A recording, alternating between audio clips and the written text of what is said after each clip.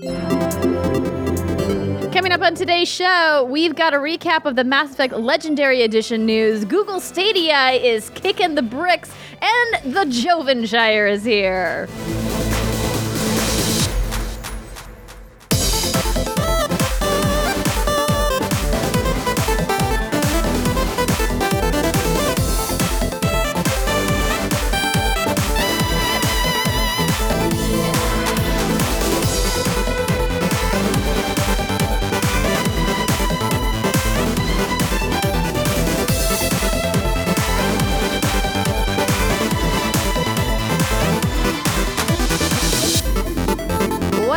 Everybody, and welcome to another episode of the What's Good Games podcast, your source for video game news, commentary, analysis, and funny stuff every Friday.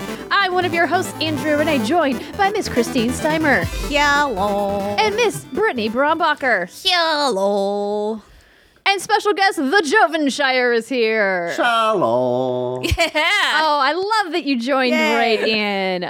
Joshua, it's so good to see you and to have you on the show. For everybody who doesn't know, we were trying to figure out what Joven's title was. It's like, is it a digital personality, an online content creator, a director, a producer, a writer, a showrunner, an internet meme? Well, the answer is all of those. Top post of Cringetopia. Yeah, that's me. Hi, I'm so glad to be here because, it's a great week to be on this show with the news that we have. And plus, just being able to hang out with Andrea again is amazing because it's been forever.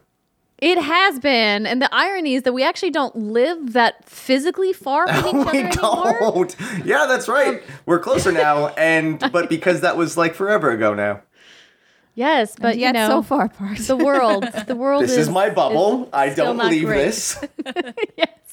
100%.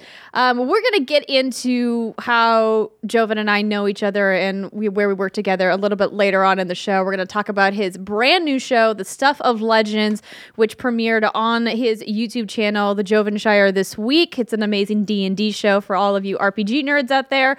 But before we do that, of course, we like to talk about the news, and we've got a little bit of housekeeping. We've got some February Patreon producers who are supporting everything we do here at What's Good Games. Chewy's Godson, Flying Cosmo, Justin Foshi, Punctified, Ferris Atea, Muhammad, Marcus Ian Brown, and Alex Regopoulos. Plus, welcome to our Patreon community, Casual Blasphemy, which is an amazing name. Morgan Ashley, Kelly Graham, Jen Jixel, and Jonathan Negron. Welcome to patreon.com/whatsgoodgames, where you can support the show and be part of the show by submitting your questions. And you could also get the show for no advertising. That's right. No ads. With no advertising. What is that? I said with no advertising. That is correct. That is right, Timer. And Brittany, it looks like we have some new podcast reviewers. We do. We have Cool Boy X5243YT. That's almost as crazy as that new Nier game. We have Tessica 15, Hutches 420, and Halo Cube. And thank you all so much for the nice, kind reviews. It makes us feel warm and fuzzy, and it helps other people find our show. So thank you. Love you. Yeah. We love those reviews on your favorite podcast app. When they're good. That's true. Some of y'all are real assholes. Sometimes the bad ones make us laugh, and sometimes the bad ones make us sad. Yeah, sometimes my ego's too high and I need to read negative reviews just to kind of bring me back down. Oh, wow, must be nice. Yeah, it's horrible. It's a good place. It's a good place to be in. The show today is brought to you by Me Undies and Felix Gray, but we'll talk more about them in a little bit. Let's jump into this amazing Mass Effect news. Joshua, I'm so glad you're here. I know. I'm so glad that you're here because there's such an amazing history about my journey into the Mass Effect franchise when you and I were working together. So Mass Effect Legendary Edition had a bunch of news drop earlier this week. I did a standalone video at youtube.com/whatsgoodgames. I did a live stream. It was a little rough because Twitch was on the fritz that morning, but thank you to everybody who tuned into the live stream. I answered a bunch of questions. So I'm going to just kind of run down a couple of quick highlights for what the story is all about. If you want to get a deep dive, again, I'm going to refer you to my video where I answer a bunch of questions about it, but essentially they've announced the release date. It's May 14th, 2021, so just a couple of months away. They have confirmed that it will have 4K and HDR support, and it will be 60 FPS on PC and specific consoles, PS4 Pro, Xbox One X, and Xbox Series X, along with PlayStation 5. Though I do want to note, PlayStation 5 and Xbox Series X aren't getting a standalone version of the game. You will be playing the PS4 and the Xbox One backwards compatible version on those platforms, because turns out the code was real old, everybody. Real old code. It's Mass Effect came out, I think maybe a little bit after, but my first job in the industry. I'm as old as Mass Effect. Cyber and Mass Effect are the same age. We are I started at Edelman, and one of the games we were publishing was Mass Effect. That was 2006 for the first one, I think. Was it? I thought it was 7. Yeah, 2007 sounds right. Let me double check too. I was like, dang, I graduated high school in 2006. Yeah, 2007. Yeah, 2007. 2007. Yes. I remember buying an Xbox 360, college. and then there were 3 games that I bought all the same day, and one of them was Mass Effect, the other was the Orange Box, and a third title that I didn't get a lot of time in. But I was like, what's this Mass Effect? Played it for 5 minutes, didn't like it. Played every other game, then came back to it. I was like, this is the greatest thing in the world. That's happened to me too. I started Mass Effect and I didn't really like it at Right? first. I put it down for a while. Yeah. No, so that was the opposite of me. So I had taken my gaming hiatus when I was in college. I think we played the Wii, my roommate's Wii, and that was pretty much it. And so then when I started working at Edelman for the Xbox account, I bought an Xbox, and they were like, oh, here, just take Mass Effect because we're working on it. So we have copies of these games. And I just remember as soon as I got to the Citadel, I was just like, holy shit. This is what games are now? This is amazing. This isn't I was Wii bowling. mind blown. Because I played old adventure games. She's the point and click girl on this crew. Yeah. So it was a revelation for me. And it was interesting because I didn't actually ever play the original Mass Effect when it first came out, because I was just getting back into video games then. I, like you, was playing a lot of Wii, but also playing a lot of Guitar Hero and Rock Band. And I wasn't playing a lot of RPGs or FPS games because I just was a little intimidated by those. And so my Mass Effect journey didn't actually start until Mass Effect 2 came out. And I was asked by Spike TV to be on a panel for the Game Awards, the Video Game Awards as they were called back then. Mm-hmm. And one of the Game of the Year contenders was Mass Effect 2. And I was like, well, okay, I have to play this. And I actually rage quit playing it. And I remember talking to Joven at Mahalo back in the old days. The old days. Yes, and being like, this game is dumb. I don't like it. And you're like, this game is amazing, though. You have to go back and play it. Well, I think I erased from my memory you rage quitting and not wanting to play anymore. But I do remember our arguments, because your office was right next to our bullpen, and where we were literally creating friendships on that side, where it was like, you played Mass Effect, you like it? Yeah, we're best friends now. And then you just hear us screaming at each other about, this is the greatest game ever. Yes, it was so good. And I'm so happy that this is a real thing, and they gave us a really nice deep dive. So EA and BioWare invited me to a behind closed doors virtual presentation where 3 members of the BioWare team spoke about the game, including the project director, Mac Walters, and they showed us a bunch of side-by-sides. Now, I wish I could show you guys everything they showed us, but I can't. What I can show you guys is the trailer that is currently out. So if you're interested in watching that, we can all watch that again together. Let's do it. Yes, but we don't have to do it like a watch along. While this trailer is playing, I'll go ahead and go down a couple more of these bullet points. Differences across the whole trilogy include remastered character models, an expanded universal character creator, and the option to use Mass Effect 3's default female Shepard model throughout all 3 games. There are noticeable improvements to Shepard's range of available skin tones, hairstyles, and makeup options for a more diverse range of possibilities. And overall, BioWare has said that there are tens of thousands of updated textures, shaders, visual effects, and lighting changes, plus a new style of depth of field. Plus, they've also talked about the engine. So this game was originally, I think all three of these games were originally built in Unreal Engine 3. Obviously, we're up to Unreal Engine 5 right now, so a little bit old. And what was interesting about listening to the team at BioWare talk about going back into this code was that they discovered that they weren't able to actually move this code up to Unreal 4. I mean, forget Unreal 5. That wasn't even in the Not even an option. Not even an option, because they had so many proprietary systems in place that they built around UE3, and so there was just no way for them to move it into a different engine, and so they had to work with what they have. But because of that, they locked narrative and quest changes, so nothing narratively or quest design has changed. And that was a big question I got when I asked you guys to write to me on Twitter was, can I change some of the romance options from like the first game? Like, are there some gender differences? Like, can certain characters romance other genders?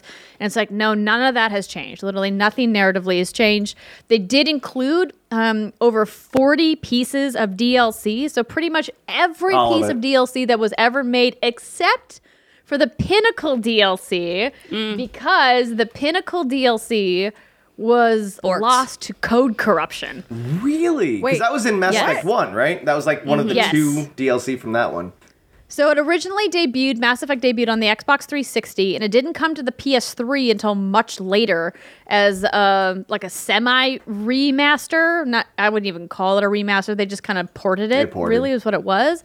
And it was missing that DLC on both PC and PS3 because the code got corrupted. And so that's why that one piece of DLC is missing from the remaster. Oop. But you can play it on your original Xbox 360. Yeah, so they get that out of the garage. Oh, yeah. The thing I definitely still have. You don't have your 360 anymore? Hell no. I don't have any old hardware in my house. Oh. You think I have space to hold board?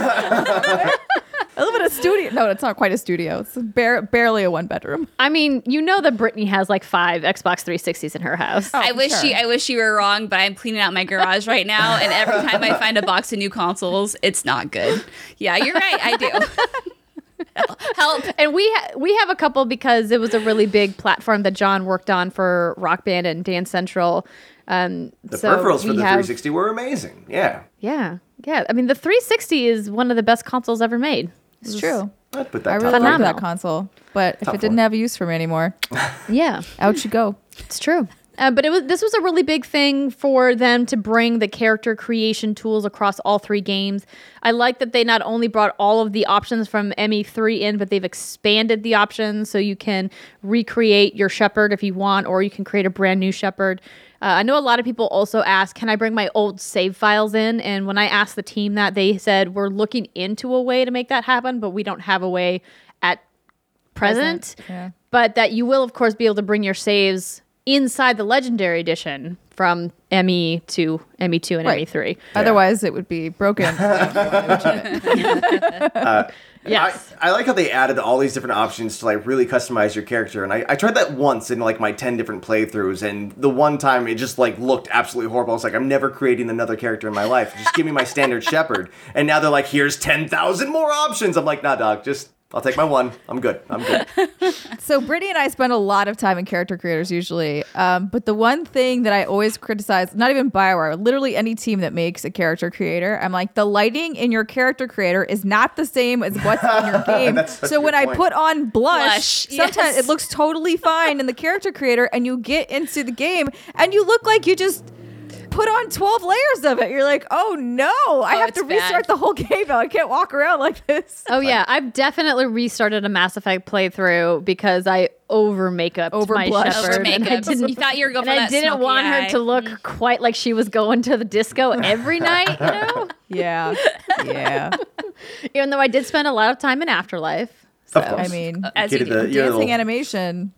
I know. I'm so excited.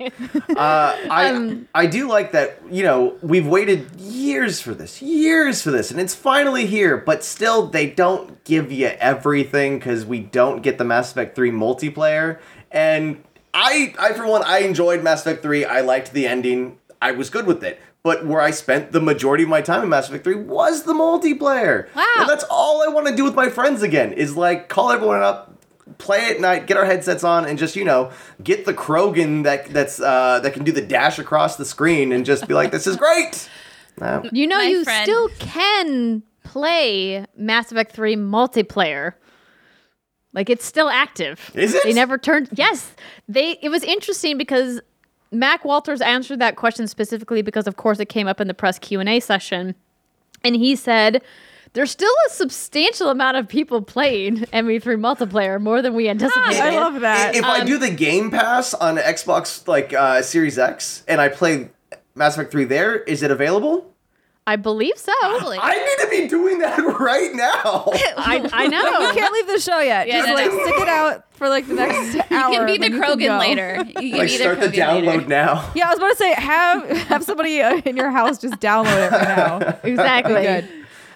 So the reason why they didn't include Mass Effect 3's multiplayer is because when they, were tinkering under the hood, looking at all of the improvements they needed to make, the amount of work it would require for them to get it up to speed, where they were bringing the single player components of the Mass Effect franchise, they said would equal the amount of work that they were putting into Mass Effect 1, which clearly needed the most amount of work because it was the oldest code. Yeah. And so if you think about the scope of the entire Mass Effect 1 single player, and they would have to take equal amount of work to just do the multiplayer component of ME3, you can understand a little bit why BioWare was like, something had to hit the cutting room floor. I'm going to take my time with 1, 2, and 3 again and really cherish it as if I was in my early 20s playing again. But if I just wait another year or two and then I get a standalone Mass Effect multiplayer game, I'd be okay with that too. Yeah, I mean, we know that they're working on new Mass Effect, right? Mm-hmm. What did you think of the reveal at the Game Awards? It reminded me a lot of the reveal for Mass Effect 3 where you're like, oh, what's this? Oh, what's this? What's this? Hey, that kind of looks like it's this. I don't know. Maybe I'm just jaded now because of the industry. Like, I don't want to know about a game that's coming out in 5 years. I want to play a game. Tell me when it's a little bit closer. But it's the nature of the beast with video games because it takes so long. And you see that 5 years out, 2 years out, coming this summer, model of advertising a video game. So it was nice. It's great. It's cool. I'm glad I have this in the meantime, though. Yeah, I feel you there. I think that they were under pressure from their community and from, the internet at large to answer what's happening with the Mass Effect franchise, right? Same with, I think, Dragon Age is the same pressure. Yeah. Dragon Age has been so hard, trickling, but here's a drop, please, we're still working on it. Just let us be. I mean, Inquisition came out in the fall of 2014, right? Mm-hmm. So it's been a long time. Yeah, it was. If 2020 has taught us anything about video games, none of us, any player or professional, should ever rush any developer to get a game out faster than it actually should be. Ever. Ever again. Exactly. R.I.P. our Avengers. Yes. What I think is interesting about all this about Unreal, and an important note that they probably don't really mention a lot of, is they've had to go back through and relearn how to work with Unreal here, because what they've done under EA, I don't know if a lot of you remember, is now they're all under, oh my god, Frostbite. I was like, my brain just the engine. blinked it away. Yeah, the from DICE. DICE's proprietary engine that EA owns that they developed for Battlefield specifically. They used on Battlefront and Mass Effect Andromeda.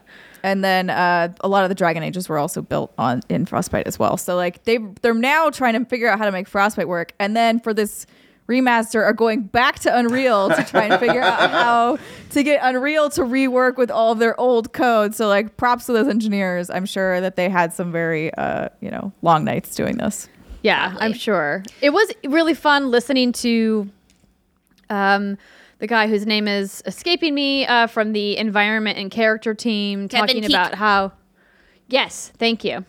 How he felt like the art team was actually really liberated by the sense that there was so much of the game that was locked so that they could actually really deep dive into some of the technical fixes and really focus on textures and lighting and cleaning things up without having to worry about, remaking the whole game. But if you look at some of the graphical changes that have happened to Mass Effect 1 based off what we saw, it does look really, really good. And it looks substantially different. Yes. Now, trying to go back and playing that game, like, you really need the nostalgia goggles to enjoy Mass Effect 1 because of how clunky the controls are. So I'm very excited to see, because it says in the breakdown, like there's updates to the cover system and everything, but how smoothly will it play? Like, does it feel like a good, 2020 shooter?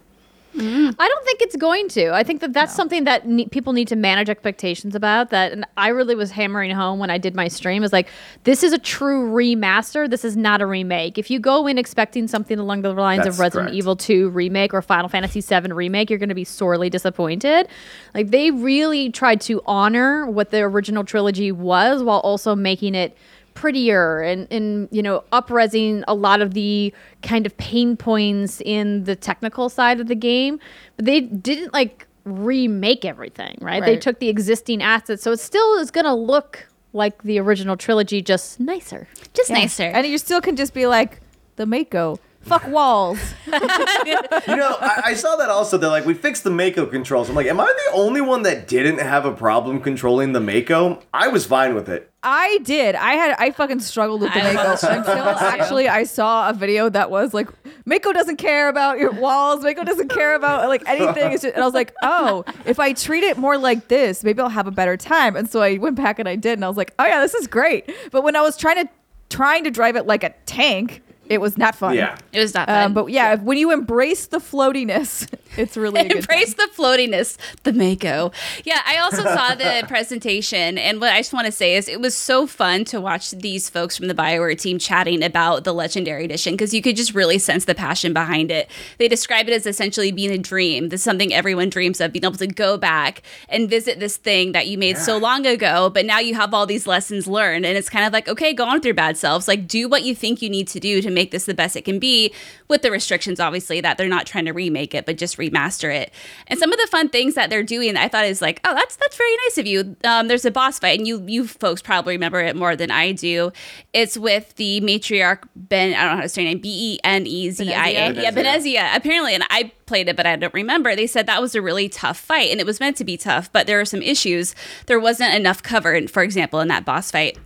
And so I think I cheesed it a little. yeah, they said there wasn't It enough was a reach cover, moment. and they said that she could immobilize you very quickly from the get-go, and if you failed, then you had quite a bit of backtracking you had to do because the autosave wasn't so great. So they're going back in that, and they're kind of fixing that a little bit, and they're adding more cover and whatnot. And I think that's so cool. It's obviously it's not a remake, but it sounds like it's They're not like cleaning it up. Yeah, they're cleaning it Yeah. up. It's not like a Yeah. remaster in the sense you think of like Kingdoms of Amalur or Re-Reckoning, right? Where I feel like Yeah. that is like just copy paste, make it a little prettier. They're actually taking some considerable care into this, and I'm really excited. I'm just, like, even that trailer, like, I was getting emotional and getting goosebumps because, like, the music is amazing, the story is Dude, great. I'm a yes. huge Star Wars fan, but I love the expanded universe of Mass Effect more than I think I do the universe for Star Wars, because it is, like, this more science fiction versus sci-fi fantasy that you have in Star Wars, but, like, the idea of the First Contact Wars and, like, what that kind of transition made for, like, the human race coming in, but then we're seeing them, like, years later with this, like, finally trying to make it into the system, and the story behind it is great. The relationships are great. Like, to just be with Mordin again and to Aw. go through everything in Mass Effect 3 with it, it's just like, I'm just ready for it. On Twitter, it's all I've tweeted about multiple times. Anytime there's like a big gaming show, I'm like, give it to me this time, give it to me this time. And finally it's here. And I can't wait to experience it again for the first time. So speaking of that, we have a question from one of our patrons, Benjamin Ketcherside. Will you make any different key choices when playing through again? And also, Benjamin wants to know, who will you bang first in Mass Effect Legacy? Legendary Edition. I have no intentions of changing any of my decisions. I loved my Solid Paragon playthrough. Every time I played, I tried to perfect my decisions to get like the perfect Paragon playthrough, and I have every intention of just replaying that. I know that a lot of people are like, well, this is such a great opportunity to see other things and make different choices, and I'm like, nah, dog, I'm good. I played the first Mass Effect 8 times. Like, I don't think there's anything for me to see there. Did you ever do the full Renegade run? Like full Renegade Yeah, run? one as of much them as you was can? full Renegade, yeah. I couldn't do it in 3. I'm just like, I can't be the bad guy I anymore. didn't do it to 3, so I whittled down. So it was 8 times with Mass Effect 1. I think it was like 3 times with Mass Effect 2, and then it was just 1 time with Mass Effect 3. I feel like such a bad fan because I too have only played Mass Effect 3 one time. I haven't even done all the DLC yet because like I almost don't want to go back and like finish it again because I don't want to feel that emptiness yet again. So Yeah. I'm excited That's for why. this one. Yeah. Yeah, it's like because the ending was just like to me very it left me feeling really vacant. Like I was just like, I legitimately did not know what to do with myself. It was over, and I just sat there. I stayed up till 4:00 in the morning with work the next day, and I was just like, I'm going to finish this tonight, not knowing how difficult that boss battle, like not the boss battle at the end, but when you're being like stormed by just every giant bad guy from the game, like it had me the hunkered final down for a Reaper bit. battle. Yeah. Yeah, it was such an intense thing. I remember when the Citadel DLC came out, I like started it and I could not finish it. I was like, Yeah, I haven't I didn't haven't even done start it it. yet. I was like, it's too sad. I've literally been waiting for a remaster to like do it again, and now I get that opportunity. And to kind of answer that question, I want to say that I'll do some things differently, but based on past experiences, I just have a tendency to dip back into like I role play that game. I'm like, this is what my character would do. These are the decisions I'm going to make. I think now that I've gone through all the different romances via YouTube videos or just playthroughs, I think I found like where I really land with my preferences, and those probably won't change this time. So Jack, Wait, so who I'm are you coming back. banging? So Mass Effect 1 I skip. Mass Effect 2 will probably end with Jack, and then Mass Effect 3 I gotta just make sure she survives in 2 so I can go find my gal pal. Though Jack, say okay. no to I would never have Miranda. picked that for you. Okay. she No. she's works. I romance Caden, but I don't know if I'll romance him again. The more I think about Caden, the less I like him. Oh, that's right. He's Wow. a character that's supposed to survive Wait, past Steimer, the first game. So we both romance Caden, but yikes. Oh my god, no, dude. So I tweeted about the Mass Effect trailer or with the trailer, and I was like, I can't wait to kill Ashley in Ultra HD. Yeah. And they like actually for the majority of people agreed with me. But there was definitely those people who were like, Caden's boring. And I was like, Ashley's a space racist. You're telling me True. you're choosing space racist over boring? See, now that's always Ashley been the apologized argument for Ashley, but I like even playing that, I realized that, and just like, Caden bugged me so much, I was like, go out to space and die. But Ashley, I was like, I can fix you. You had a bad upbringing. We'll fix this. It's okay, Ashley. We'll fix this. I mean, I don't I have patience romanced for that. Caden, so I stuck with him for all 3 games. Same. Yeah. I might For try at least Garrus. one of the playthroughs. I might do a Garrus. Last time I almost banged Garrus, but then I was cheating on Caden, so I had to reload that You save. did, but you loaded. I did. Whoops. Yeah. Found that photo face down. I knew I was in trouble. I've never made a run at Garrus. My very first playthrough of Mass Effect 2, I romanced Jacob and had no regrets. He was awesome. yeah. Jacob, the Yeah, they kinda unsung did hero Jacob of Mass dirty. Effect. They kind of like pushed him to the wayside in ME3. He had like a semi-interesting like A lot of individual people arc. get pushed into 3, which is kind of an issue with it, but at the same time, when you have so many different characters, who's going to get like all of the time? Yeah. They're like, we actually needed to make that suicide mission a legitimate suicide mission. We needed to make sure some of these people died. Yeah. There should have been no perfect playthrough of that. But I went back and replayed or played ME1 for the first time after having played ME2 like 2 or 3 times. And I remember talking to you, Joven, and some other people at Mahalo about it. You guys were like, "Wait, you didn't ever play the original?" Mass Effect?" And I was like, "No, Because okay, I'll it was go our back, I'll like go back." second coming to video games. Yeah. And that's when I romanced Liara and never looked back. Every subsequent playthrough of any Mass Effect game, because you can take that romance all the way through the trilogy. Yeah. I was just like And she's Liara not the a whole butthead way. to you. Yeah. Yeah. That's Fuck what you, I was Caden. mad at Caden. And she yeah. like lives on your ship in 3, which is unlike any of the other characters I think that you can romance. I guess. Yeah, is on because the ship Caden, with you. you'd go meet him like on the Citadel. Yeah. I was Caden's like, an asshole. A boring asshole. At least he's not a space racist. But Who can be fixed?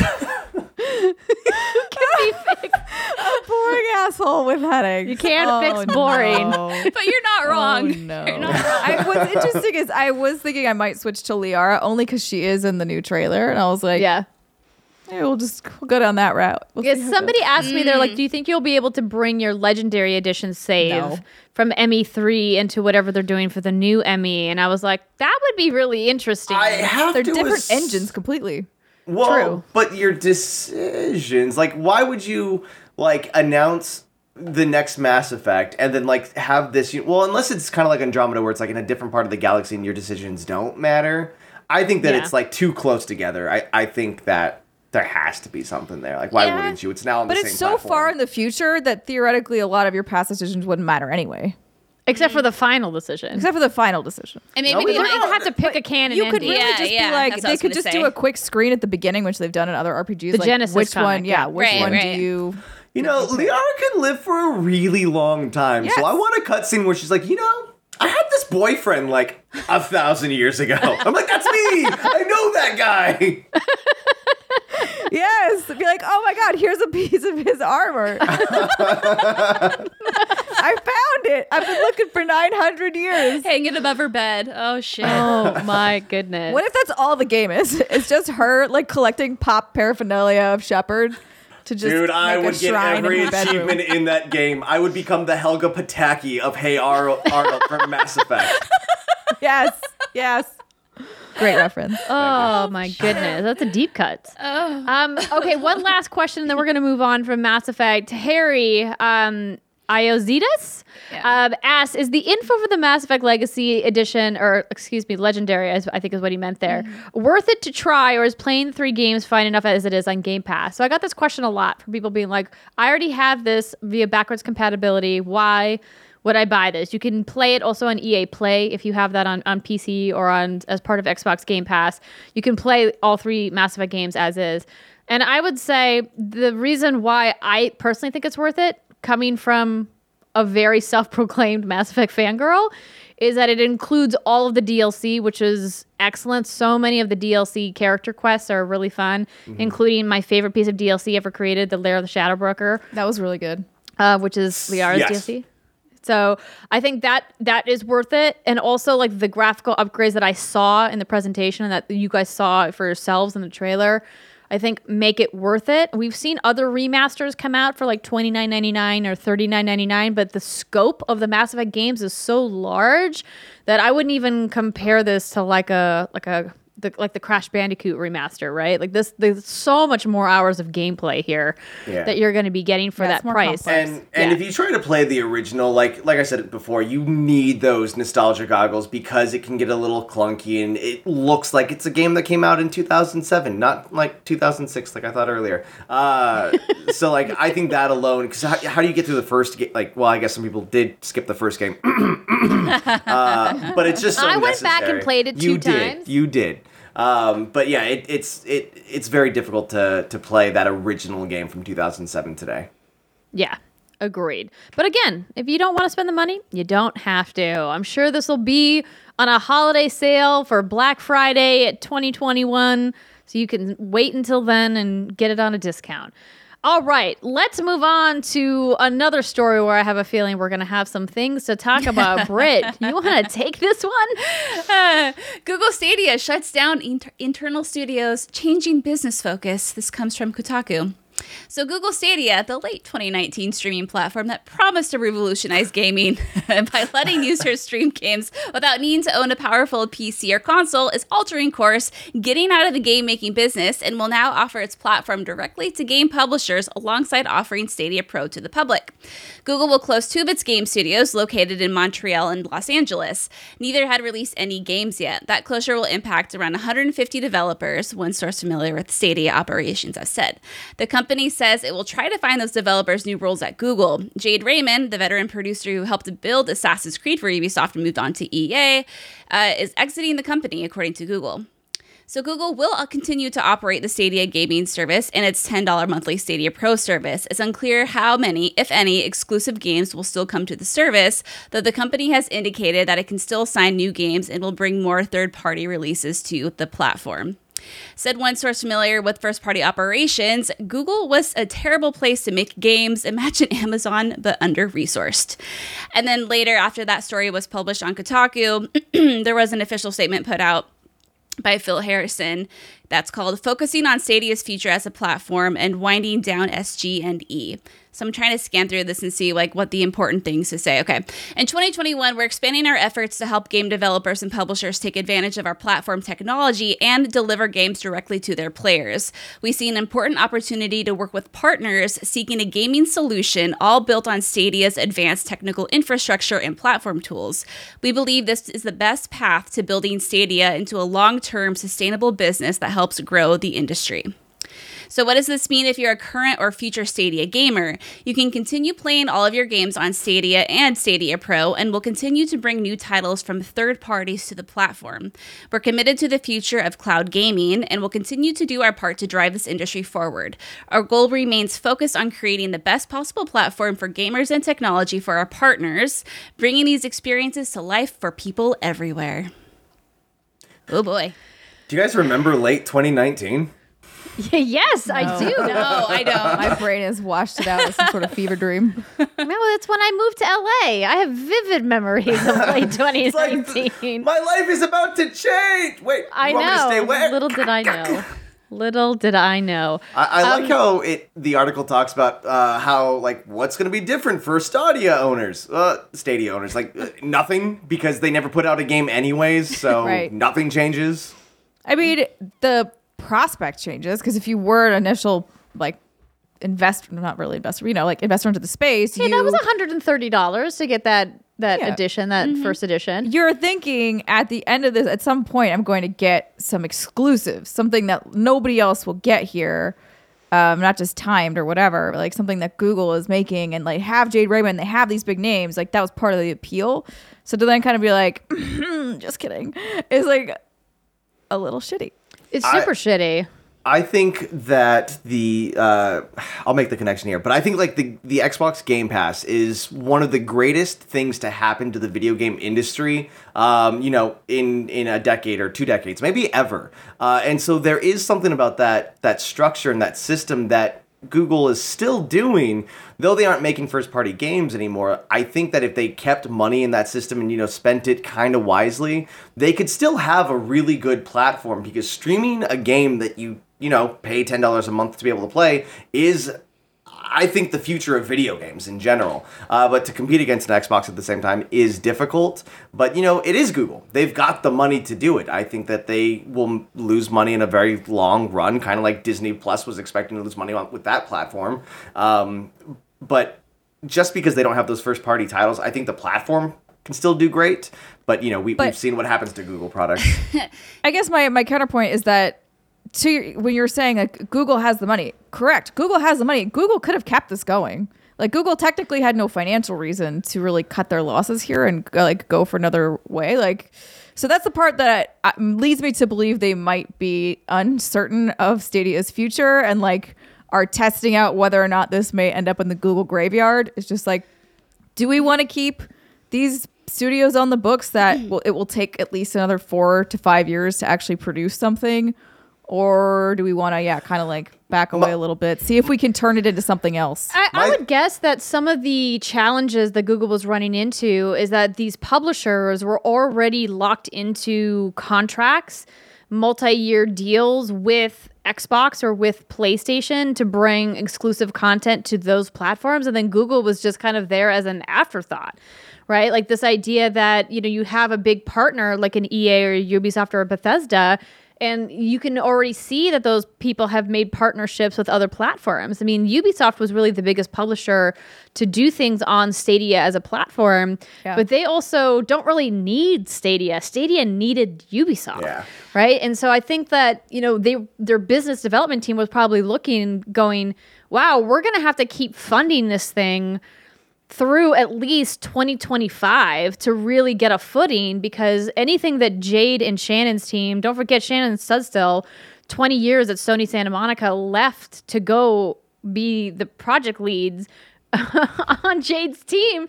And I'm just like, that's also part of the story that's crazy, that over 150 developers have now lost their jobs on that internal sucks, team. Yeah. And it sucks too, because like, again, when you're going to a place like Google, you assume you have some level of job security because that company does very well for itself. Right, exactly. And so Yeah. I think that, we weren't expecting anything from the internal team as far as a Stadia original exclusive for at least 2 to 3 years, because game development just That's how takes long a it long takes. time. And then, when they look at their third-party partners that had to really sustain the platform until then, I'm sure Google just like ran the numbers and was like, this is going to probably lose us $500 million to $1 billion while we're waiting to recoup those costs 5 years down the line. And I think, I think that's, oh, sorry, go ahead. No, I'm done. Okay. Yeah, and I think that has a lot to do with it, because if you even look at what Amazon's gone through their development hell and their gaming division, I think when you have these folks who are the higher up who are so used to just like making money anywhere they go, they have this mindset of we can just throw money at it. We can just throw money at it. And what we've learned is that money just isn't enough to create a successful franchise or a successful video game.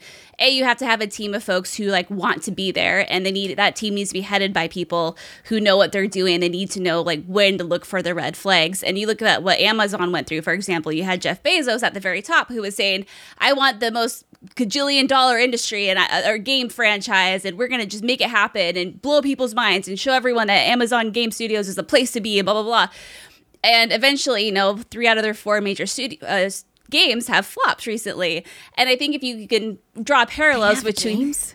They have one that they're working on now, which is like a huge MMO, but all the other ones have like gone kaput, right? They had like 3 games or something I that don't came remember. out. I couldn't name any of them. Yeah. I don't think I've ever seen the logo like Amazon Game Studios. Yeah, I've definitely seen it. I've played some of their mobile stuff, but their bigger games they had an early access one that was out. It's honestly like it's not worth.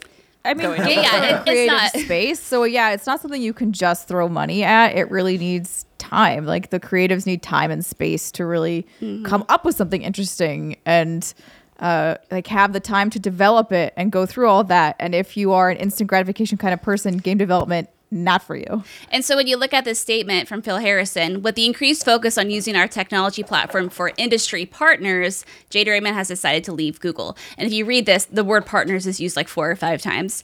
So yeah, it tells me that I think they're going to leave their platform open, obviously, right? Like I said, you have Baldur's Gate 3, for example, coming to it still. I'm assuming they haven't said anything, but I don't know why they would suddenly like ixnay that partnership. But yeah, anyway, TLDR is like they're going to leave it open for people to publish their games if they want, but then I can see them lending their technology from the streaming part to other companies for whatever purposes they may or may not be able to use. And like, that's how it works, businesses. If it doesn't turn a profit, it'll be axed within the next year or so. Yeah. But yeah. I think I was taking like an optimistic view, but when you just like look at all the cards on the table, it's hard not to think just the worst. Yeah. Especially again, Google, not a company that has the greatest track record of like keeping things around that aren't doing super well. They are pretty much like, we'll just like kick you to the corner.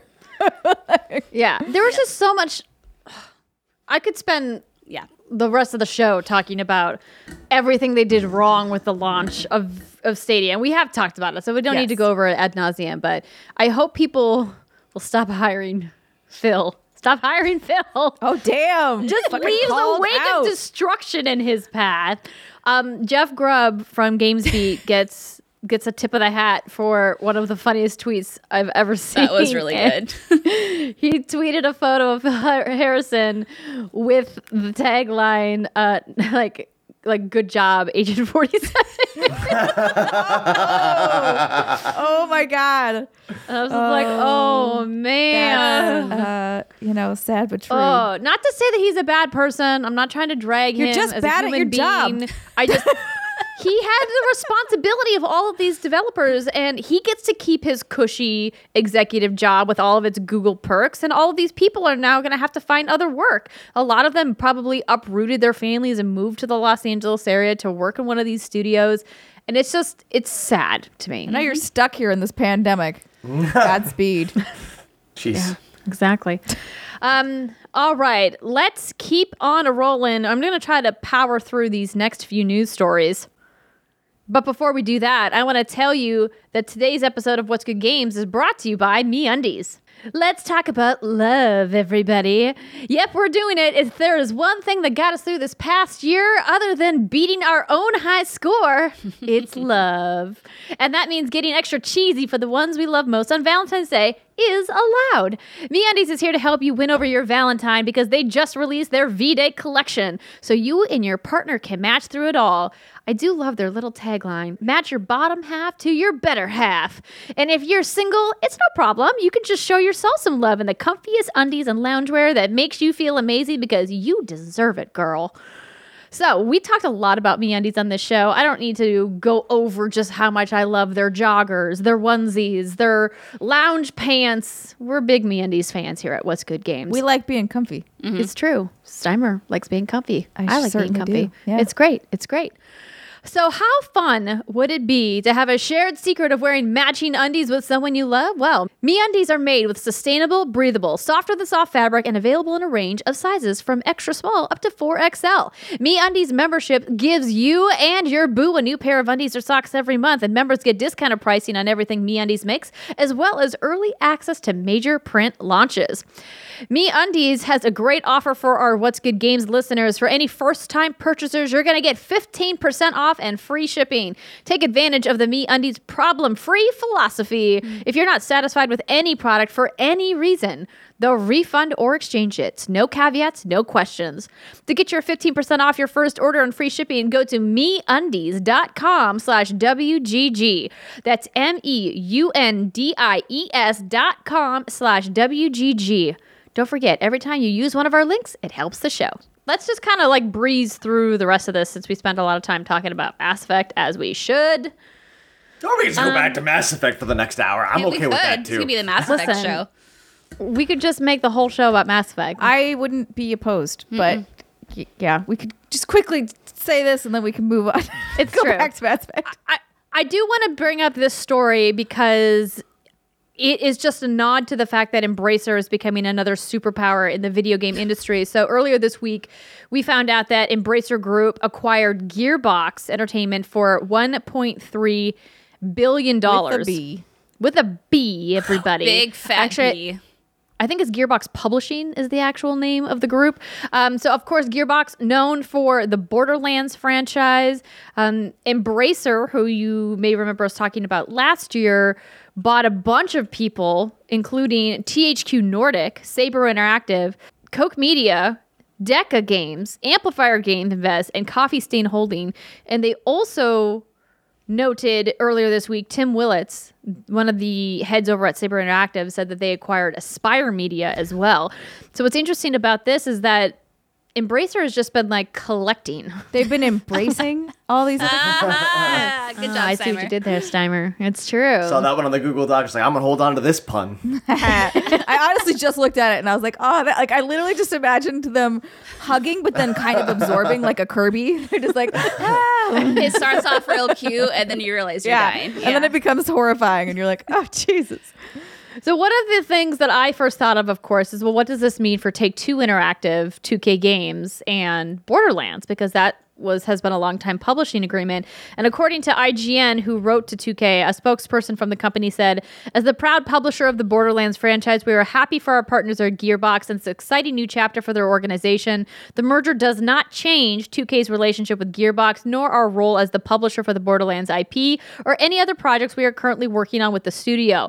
We look forward to continuing our long-term partnership with this incredibly talented team and delivering many more exciting entertainment experiences for gaming fans around the world. Isn't that just chummy?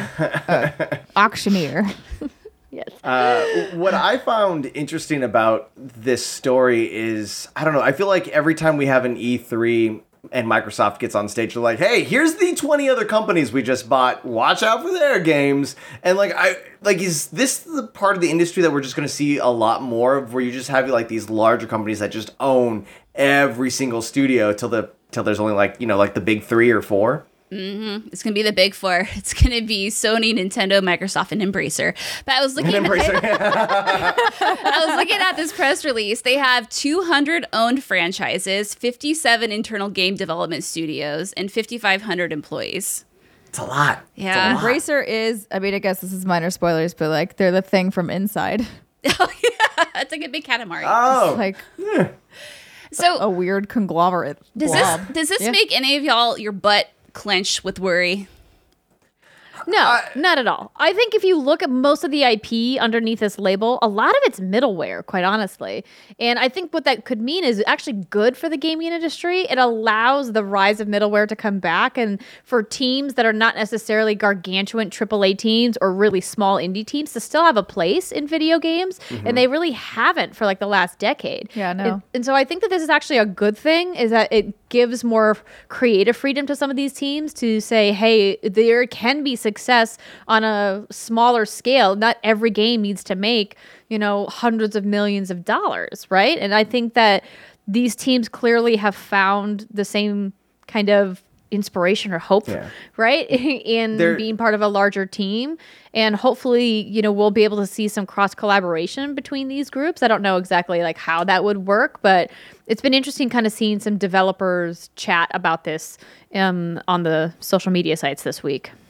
And it's really hard, like, when you have, let's use EA as an example. Like, if they acquire another company or another IP, like, you'll easily see on Reddit, like, oh, well, I used to like this franchise, that's too bad. But when you look at the games that they do have, that Embracer has, like, I don't know if there's a game on that list that I saw that, like, another game came out afterwards where it changed too much from the original. I think, like, all the follow-ups were still just as good after they were embraced by Embracer.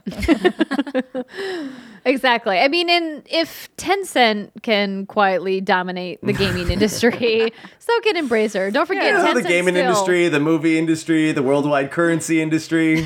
Yeah, We're all Tencent. Tencent's just taking over. Like, you talk about the big four, I think it's actually It's just like the big one. The big one. Tencent just owns everybody. Tencent's like, oh, they're onto us. Exactly. This podcast will be edited by the Tencent government. It's true. The overlords. I was going to talk a little bit about Destiny's new season of The Chosen, but we're just going to kind of skip over that. I'm If you like Destiny, you'll like this. Yes. I mean, like, listen, I like Destiny. You guys know this. We don't need to go over the details about everything that's going on. They're bringing back some old strikes. That's fun. They have a new mode. It looks dandy. But Dandy. Not enough people rock the dandy I anymore. like dandy. It's a very sophisticated word. Yes, it's very dandy. I like that. Yes. Fine and dandy.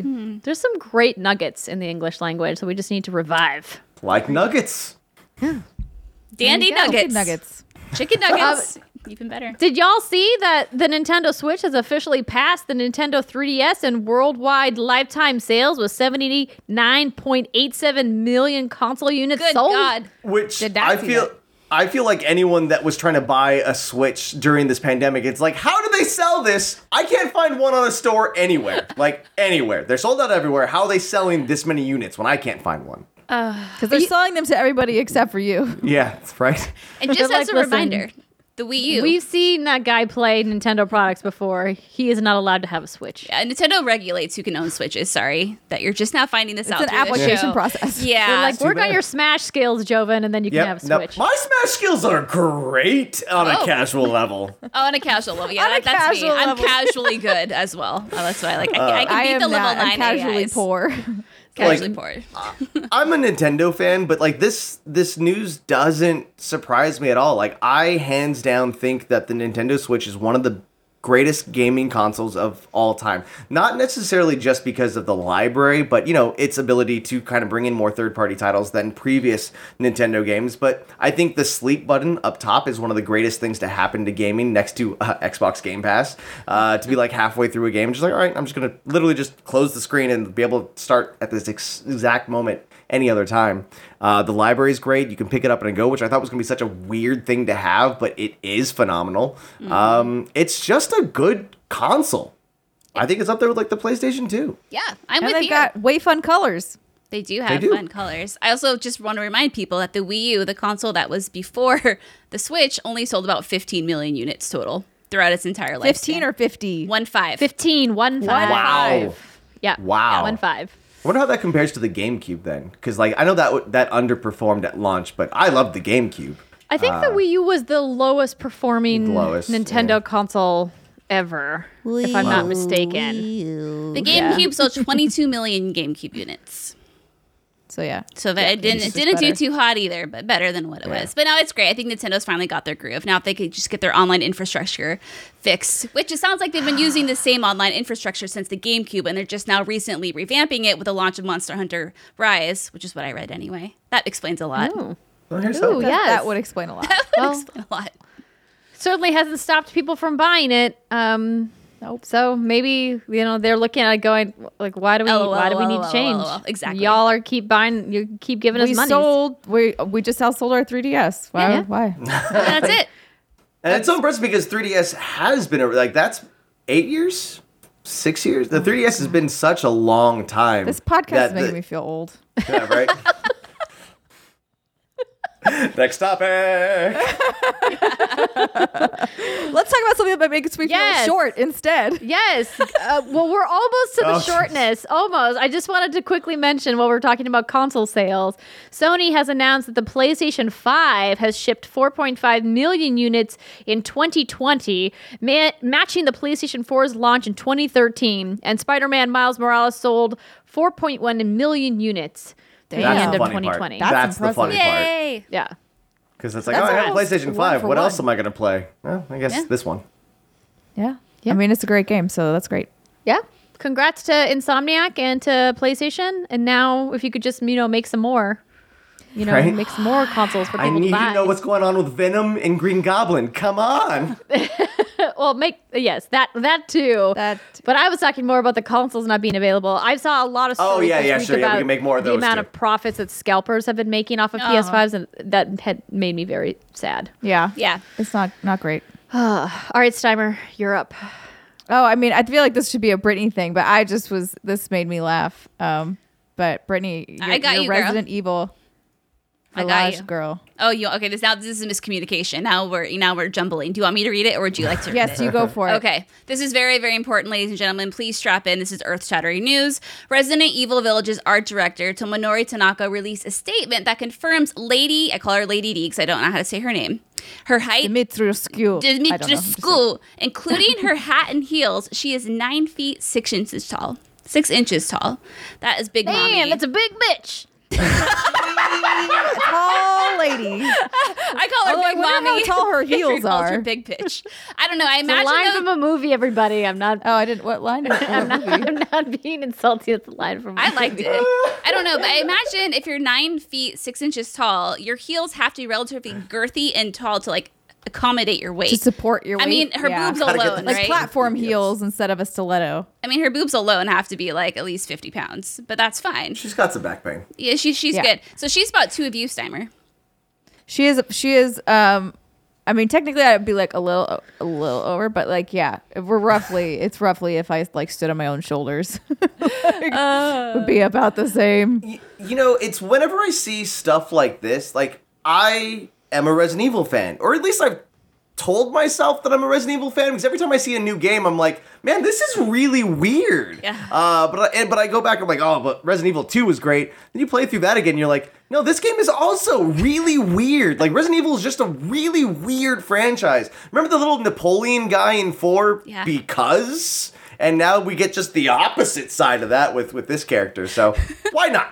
Why not? Why not? They're just exploring their weirdness. I wish when I hosted the showcase for them, when we were re-recording, I could have told them, I could have prepared them for the fan reaction to Lady D, because they are just blown away by it. I think it's so cool, and I love that they're embracing it, and it just makes me happy. It's a good thing for us to all gather around. I remember seeing the trailer before they announced the height, and I was like, these are some weird camera angles to be using, because it's making her like look much larger than she actually. Oh no, she's that tall. Okay, No, that's she's why just we did real that. big. Got it. And like, somebody was like, "Why didn't she make her doorways bigger in her house?" I'm like, I think she moved in there. Yeah. Like, she didn't build this house from scratch. Right. Right. So, I mean, you don't want to mess up the architectural structure of your house. It's true. Gotta keep And the just integrity. to confirm, it was from Beverly Hills Cop 2, Eddie Murphy. Yep. Talking about Bridget Nielsen's character, who is also She's a also very famously tall. tall actress. Yes. All right, so our last 2 blips of news. You can now play God of War on PS5 with 60 frames per second and 4K checkerboard resolution up to 2160p. So if you are looking for a reason to go back and play one of the Best games ever. Magnificent games Pretty ever. much. Yes. On your PlayStation 5? Ready for that sequel? Oh, Hell yeah. Yes, Ragnarok, bring it on.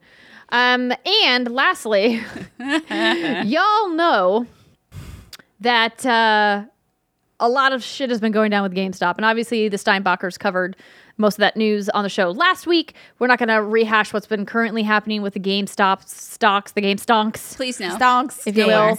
But essentially, the drama gets so exciting that according to IGN, there is a film in development at MGM based on a book proposal by the author of The Social Network's inspiration. The other movie will be from Netflix, starring...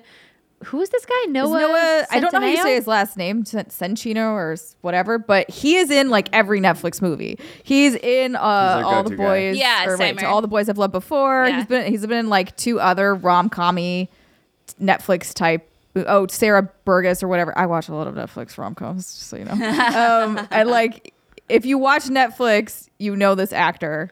He's in everything. I don't recognize him. You don't watch the good trash that I watch. Then. I don't. One of the first links that popped up when I Googled this guy's name was Teen Vogue. So maybe that's just... Yeah, he's. Oh. Maybe I'm just an old... Teen Vogue. Wow. I mean, We played trying to Mass Effect when pretend it to be came out, so we don't know who this actor is. Exactly. but exactly. but okay.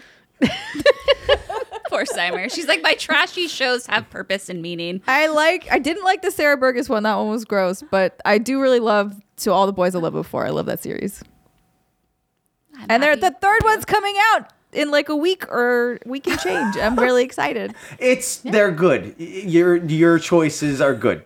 They're good. Thank you. We just smile and nod. I needed the validation from you. Oh, my We'll get validation's into worth nothing. Joven Shire's secret love of trashy Netflix movies a little bit later on. But for now, we're going to take our first break of the show. When we come back, we're going to talk about what we've been playing. Stick with us, everybody. We'll be right back.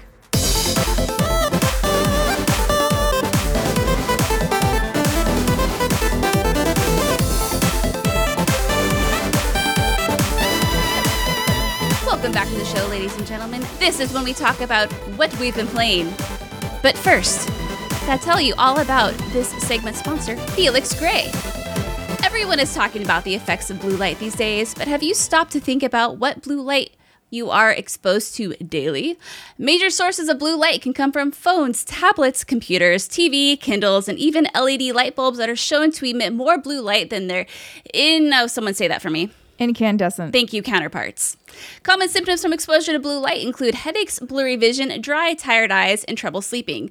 And exposure to blue light at night can impact melatonin secretion, the hormone that regulates sleep, something I think we all need more of. But finally, there's a pair of glasses designed for the 21st century, and that is Felix Gray. Felix Gray glasses filter 15 times more blue light from screens than other clear blue light lenses to help restore your balance. The original optical lenses relieve most eye strain symptoms from daily screen time, and the more advanced sleep glasses relieve serious daily eye strain and were especially designed for late night screen time to improve sleep.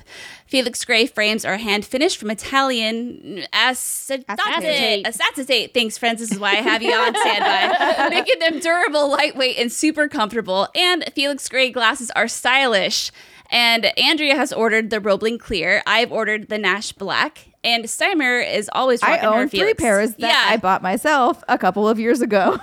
And I tried one of them on, and I'm definitely going to have to be ordering another pair of the pink ones because they're Are they way back? cute. Because they were limited edition at one point. Oh, no, I haven't checked yet. Yeah, they're really cute. They're Roeblings in this light pink color. But yeah, I have those. I have 2 Roeblings. One's the pink, one's like a yellowish. And then I've got the ones that I wore on the Steinbacher show. So if you watched the those are Steinbacher show cute. video, those are Felix Grays. Yeah, you rock them, baby girl. And blue light lenses come standard starting at $95, or you can add your prescription at checkout for $145, starting at $145, excuse me. If you don't love your glasses in the first 30 days, their in-house customer care team will take care of exchanges and returns. No hassle, no questions asked. Our eyes were not meant to look at screens all day. Help protect them with a pair of glasses from Felix Gray. Go to felixgrayglasses.com/games to shop glasses that work as hard as you do. That's FELIXGRAY glasses.com/games. Free shipping, free exchanges, 30-day money-back guarantee. Felix grayglasses.com/games. Boom. Boom shakalaka. From downtown. Ooh. Sorry. Ooh, hype man. I'm into it. Yeah. Oh, we didn't talk about that news at all. What? Oh, well, That's fine. EA is bringing back college football, everybody, at Oh, EA yeah. Sports. They had an earnings call. It's They in the announced a game. whole bunch of stuff. They It's made true. lots of money from Star Wars. There's a lot of No, stuff. that's nice. It's good for you guys. It's nice to see that it's back. I'm not a college football person, but I do pay attention to that news because it is kind of messed up how the NCAA makes so much money off of their players, and like get none of the nothing? money from these sales get to them. So and that's why this kind of stopped in the first place. So to see the franchise back kind of is interesting. So They're not EA using player Right. likenesses. They aren't using likenesses. Are they using names? I don't They I don't rely think They're they- using team names. team names. It Yeah, will that's it. not include student athlete names, images, and likenesses, but they're continuing to watch those developments closely. Yeah. But Yeah, at the that's same the time, like, official you know, word. you're going to play as your favorite team because of the players on that team. So, I don't know. So, like, are they just gonna, like, it's a random moral gray generic? area. Like randomly generated people. I Like, guess. I think it's a Probably. good start because there's a lot of people who are clamoring for this because the collegiate scene has a lot of ravenous fans. And while I know that people connect with players, I think also those collegiate teams have such long histories that you actually probably have a longer relationship with the team identity than with an individual player because there's so That's much more true. turnover in What a good collegiate point. sports than there is in professional sports. So, yeah, that makes sense. Yeah. but yeah, anywho, that's back. Yeah. Out of space. But let's talk about what we've been playing. Who? Who wants to go first? Oh, okay. First, I thought there was like a segment, like intro, like jingle that I wasn't hearing. I'm like, Guest, would you like to go first? I would love to go first. For the first time, I think I'm answering this question with a mobile game, but it's Oh. also kind of cheating because this last week we had the release of Magic the Gathering Arena having its early access on Android, baby! That's right! Android users get to be the first one to play something for the first time, I think, ever. Now, though the requirements to be able to play the game and to be able to play the game well are kind of high, like you need like a new phone to run it. I'm a huge Magic the Gathering fan, and now to be able to play it on my phone, every experience I've had, every game I've played on my phone has been great. I spend way too much time playing it when I should be working, but the fact that I can do it from my phone now makes life great. So whether So do you my have wife- like the higher end phone so that it's I Or- think newer. It's not like the newest phone. I think this is like the second to last Galaxy phone. And but I'm it's running still running good? Yeah, and it's great. The UI is fantastic. The new set is awesome. It's based off of Norse mythology, so it's definitely a top-down mechanics for the set. And it's just been, I don't know, it's fun. And I'm spending a lot of time on it. So is the Magic the Gathering Arena mobile game similar to the online game that you can currently play? Yes, or is like the it's- format it's- different? It's just like if Hearthstone could be played through the Blizzard launcher or it could be played on the mobile device. It's the same thing. It's your account. The UI is a little bit different to kind of fit like a smaller screen, but even then I don't know, everything pops up as it should for me. Like if I want to see what the opponent just used, I can like hold down on the screen to kind of see what card. I'm a blind person and I don't have a problem reading any of the cards on this. So that's good. It's just, I think it's a good move. I think that we're going to be seeing some big moves from Hasbro just as a whole when it comes to like a lot of their Wizards of the Coast properties, which, we'll be able to talk about that in a few seconds with my new show. But the fact that I think like Magic the Gathering, because it's been around since 1993, 1994, it's a giant game. So many people play, but the bubbles never really popped for Magic the Gathering. Even with Arena, it's brought in a lot of new players, but it's still not like an everyday thing.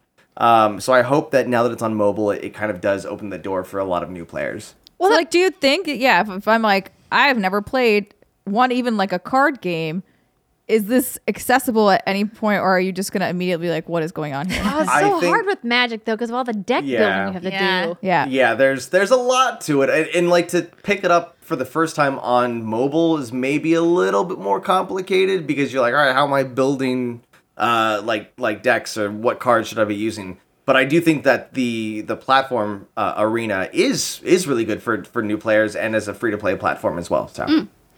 Hey, do you remember that one time we went to the Escapist convention in North Carolina and you and Lasercorn tried to teach me how to play Magic so that you could face off against the Escapist team?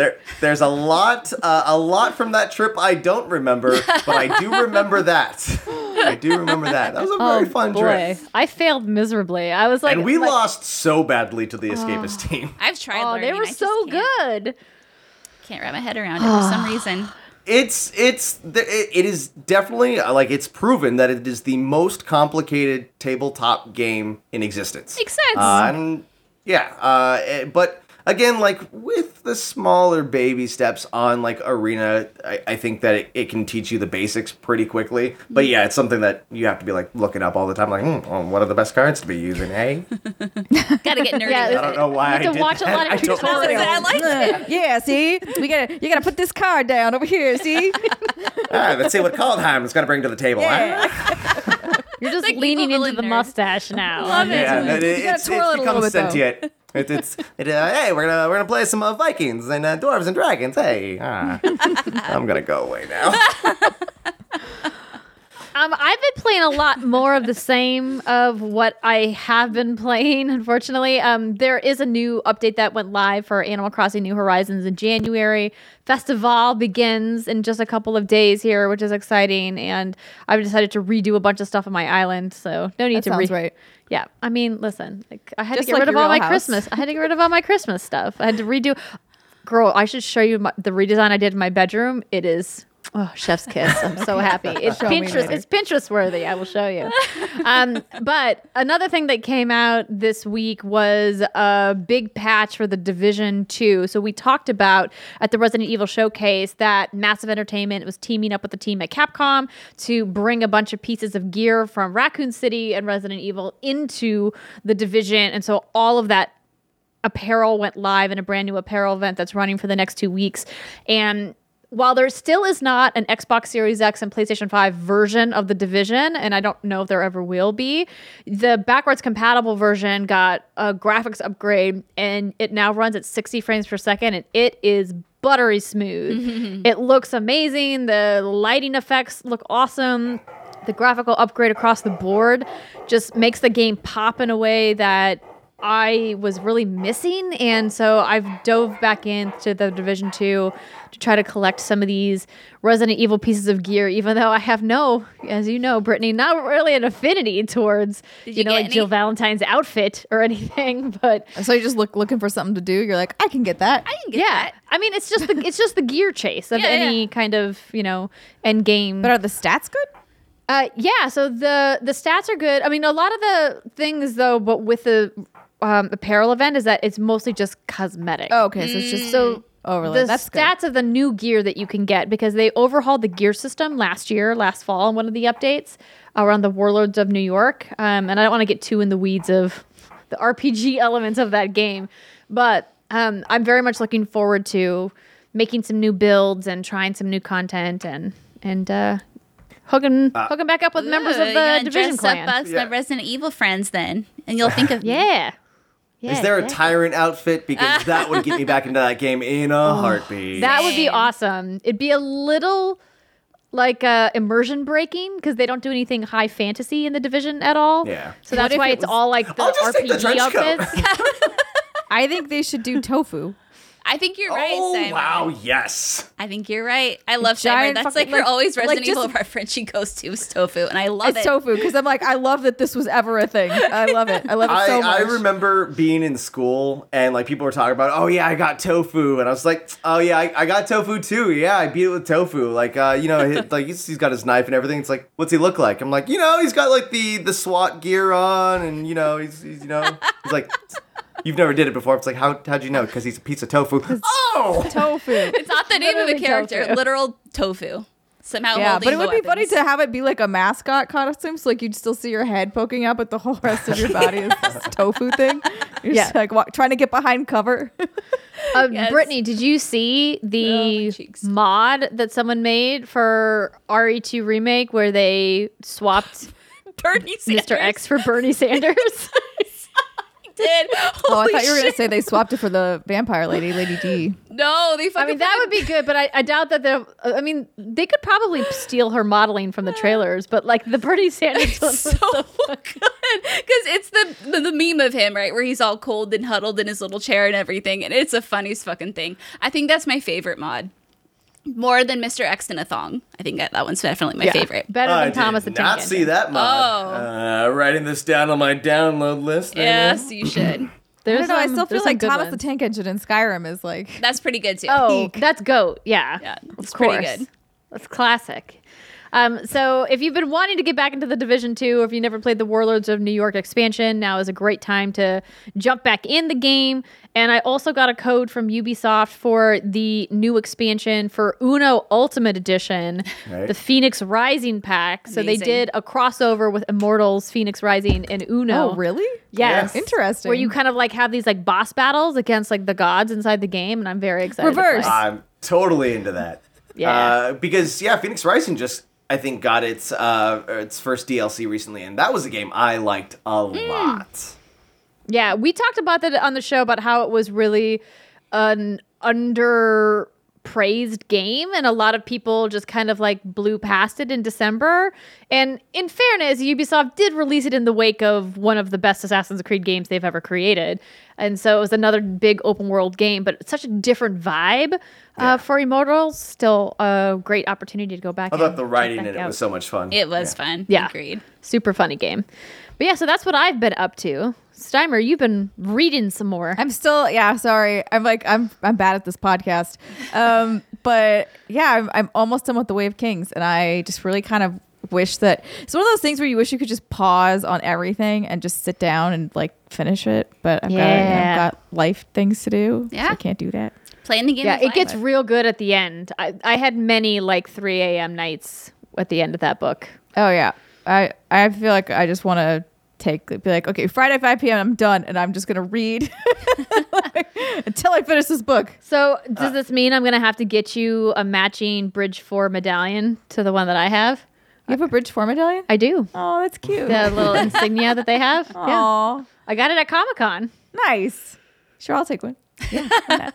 We could be buddies. Yeah, Bridge 4. Those poor souls. Joven, have you ever read the Stormlight Archive? Have you ever read? No. I haven't read that. I've actually, through Audible, gone through and have read a lot of the Legend of Drizzt books. And so right now, a lot of my reading kind of pertains, like I'll do one of those stories, which is like a Dungeons and Dragons story that has like 22 books to it. And then I'm also trying to read the new canon Star Wars books. So I'll like finish one, go to the next one, finish one, go to the next one. So I'm trying to get through all of that first, which will probably take the next 2 years of my life. Yeah, there's a lot. There's a lot there. Well, there's no shame in reading. We love reading here at What's Yeah. Good Games. Reading is good for you. And Britt, you have been playing Trails of Cold Steel. Yeah, I was I'm craving a JRPG, like a true blue, give me the anime husbandos and waifus. And so I've heard a lot about the Trails of series. Trails. I always want to say Trials, but it's Trails. Trails of series, and there's currently, I think, 4 Trails of Cold Steel, 4 or 5. I'm new to all this, and it's a complicated fucking whole thing because what I've Like most JRPGs. Oh, dude, and it's not Right, even but just not to be narratively. confused with the Tales of series, Correct, which which is is the correct. Trails Different. of Yes, Trails. Trails is also very good. Like This a is hiking trail. Trails. Yeah. Yes, exactly. Good job, Simer. So yeah, you have Good job. Word association. I was like, hold on, Good yeah, job. yeah. Good job. So you have trails, and shout out to our community, especially Maggie, who's been really helpful trying to explain this to me as if I'm an infant because I still can't wrap my head around it. So you have the Trails of series, but among that, like you're supposed to play the first, I think, the first 2 Trails games, and then you're supposed to hop to the Crossbell series or something, and then there's the Sky series, and then they all come together at some point, and I don't understand it, and it causes me stress. So I'm just focusing on the Trails of Cold Steel series right now, and so far, this game is just exactly what I wanted. It's like the epitome of slow burn in the sense that they are not rushing to get to the narrative points. They're not rushing to get to who the bad guy is. I'm like 25 hours in right now, and right now I feel like I'm just a normal high school academy student, but it's a military high school that I'm at, or college or university. Anyway, I couldn't tell you like where the story is going, who the bad person is, or any of that. They're just now slowly starting to introduce like some iconic like scenes of someone's back, and they're like laughing evilly, like you were, Joven, with your little mustache twirl. Exactly. And that's all I'm getting. Soon they'll all be mine. And this is something that you enjoy. 20 hours into a game and you still don't know what's happening. Exactly. Yeah, right now it feels really good. I know. It's really scratching that itch. And what I love about it is there's about, I don't know, 8 main characters right now.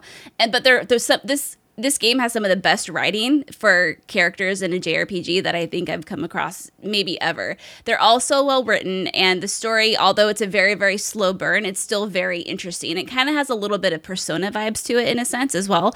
But yeah, but obviously like I couldn't really tell you much more about it because I'm still trying to figure it out. But the combat's good.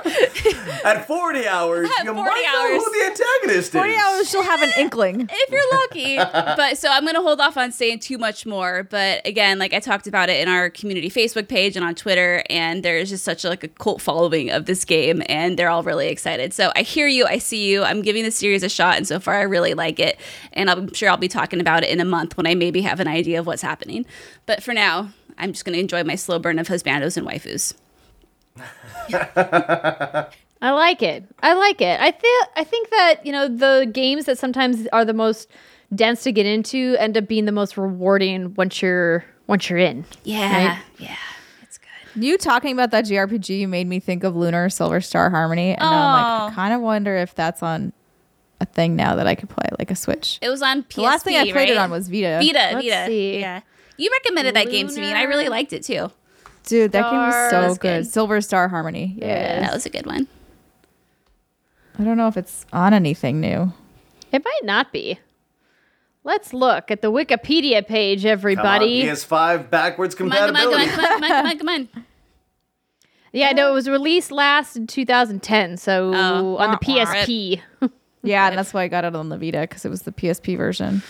Yeah, so probably. Womp womp. Probably Anyways, not. great game, but apparently you need a PSP or a PS Vita to get it. So. Yep. I don't know. It might be on like an emulator online. Oh, that's true. I forget that those exist sometimes. Yeah, you can find almost anything on the internet these days. That's true. That's very true.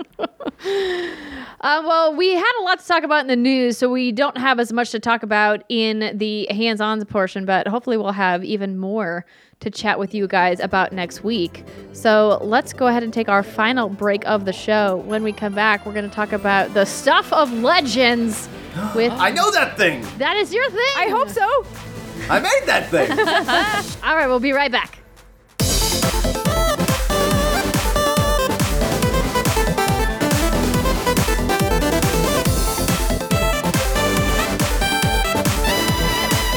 Welcome back, everybody. It's the final segment of the What's Good Games podcast. As you have been hearing the entire show, the one, the only, the Jovenshire is here. And it's so good to finally have you on the show. You and I have obviously been friends for over a decade now. And 2010, I saw all the promotion you're doing for your brand new show, and I'm so happy for you. Congratulations on the launch of the Stuff of Legends. So tell us a little bit about what the series is and what people can expect when they go to the Jovenshire's YouTube channel. Stuff of Legends is an official D&D campaign show, so we were actually working with Wizards of the Coast and Dungeons & Dragons to make this show. And what we have is we have a cast of actors and comedians who are playing Dungeons & Dragons for the first time, except for Lasercorn, who's a longtime friend of ours, who's played a few times before, but still pretty green to the game. And the big twist is that anytime there is any action or dialogue, we actually cut to the specifically made puppets for each character, and it's all like pantomimed, almost like a drunk history style, where like the puppets are then, you know, just saying what the people are saying.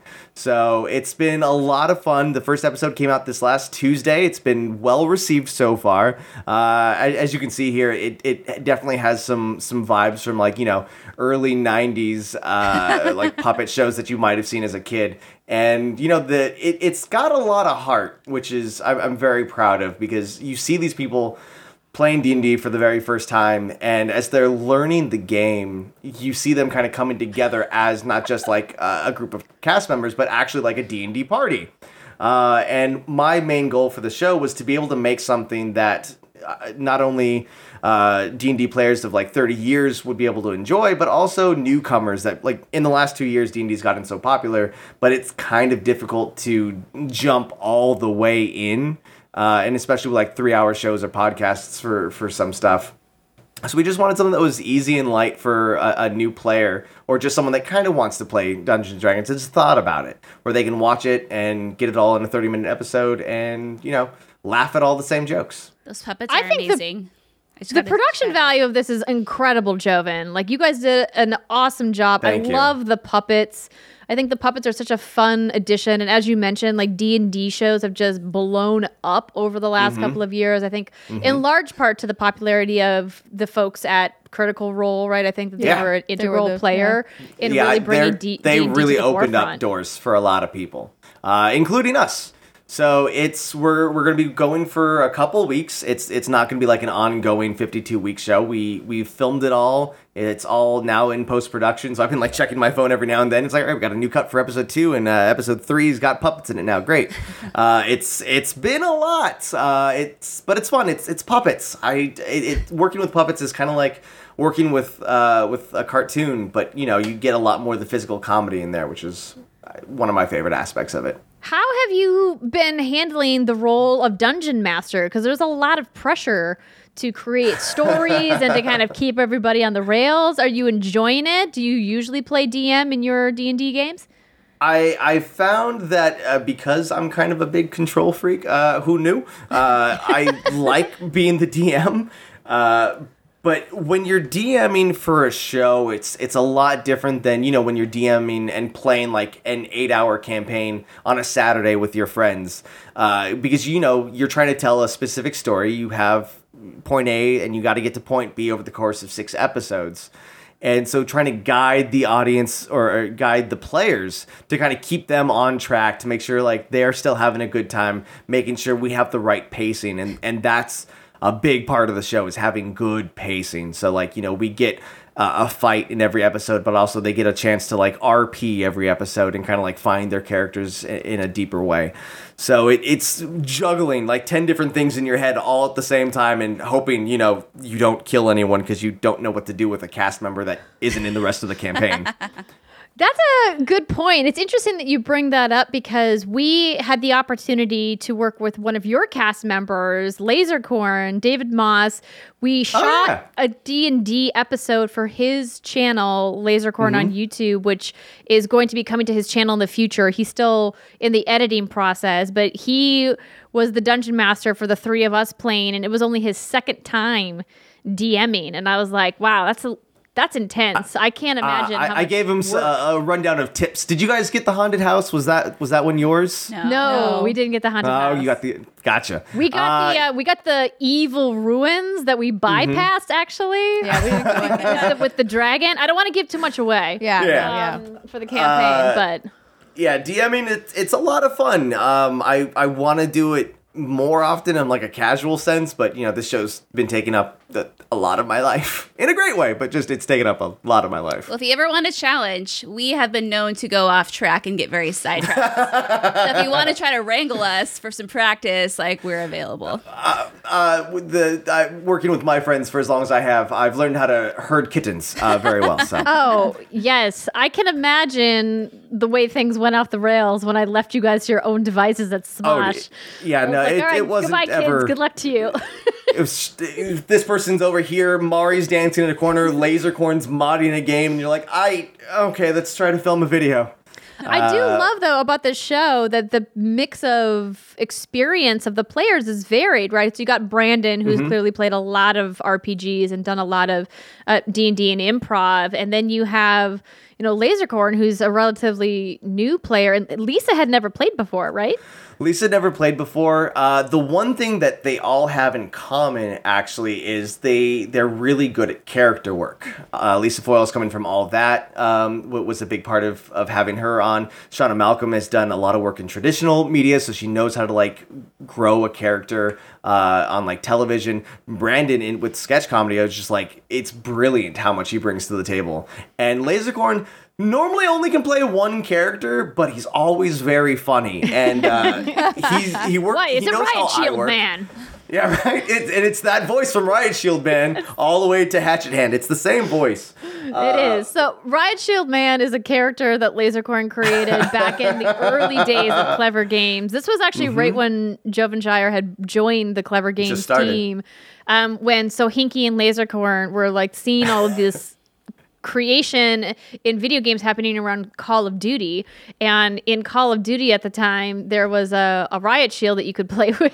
It was like the last time that class was really added in a fun way. He's been looking to bring him back, but it gets harder every time. Yeah, it's true. But if you want to, I don't even know if it still exists because Defy turfed all the content. I don't think anything from Clever Games exists anymore. I have a couple episodes that I saved locally to use in like reels and stuff. But like when I discovered that Defy like essentially flipped the switch on all of that content, it broke me a little bit. And now it's just a life lesson. Like if you work on the internet, just save your videos onto like a drive somewhere. Yeah, you think it'll be on YouTube forever? It won't. Not necessarily. Yeah. But hopefully, Stuff of Legends is on YouTube for a very long time. Well, and like having it's the on your characters, channel. Yeah, I'm not flipping a switch anytime soon. But to be able to work with Dungeons and Dragons proper has been great because there's a huge monster manual to choose from. So going through like official D&D creatures and be like, who do we want to turn into puppets? Yeah, that must have been fun. become. It was like pre-production on this was way too much fun. Were there any though that you were like, this might be too hard to make into a puppet? Like, I don't know if we really want to go for that. Like a beholder?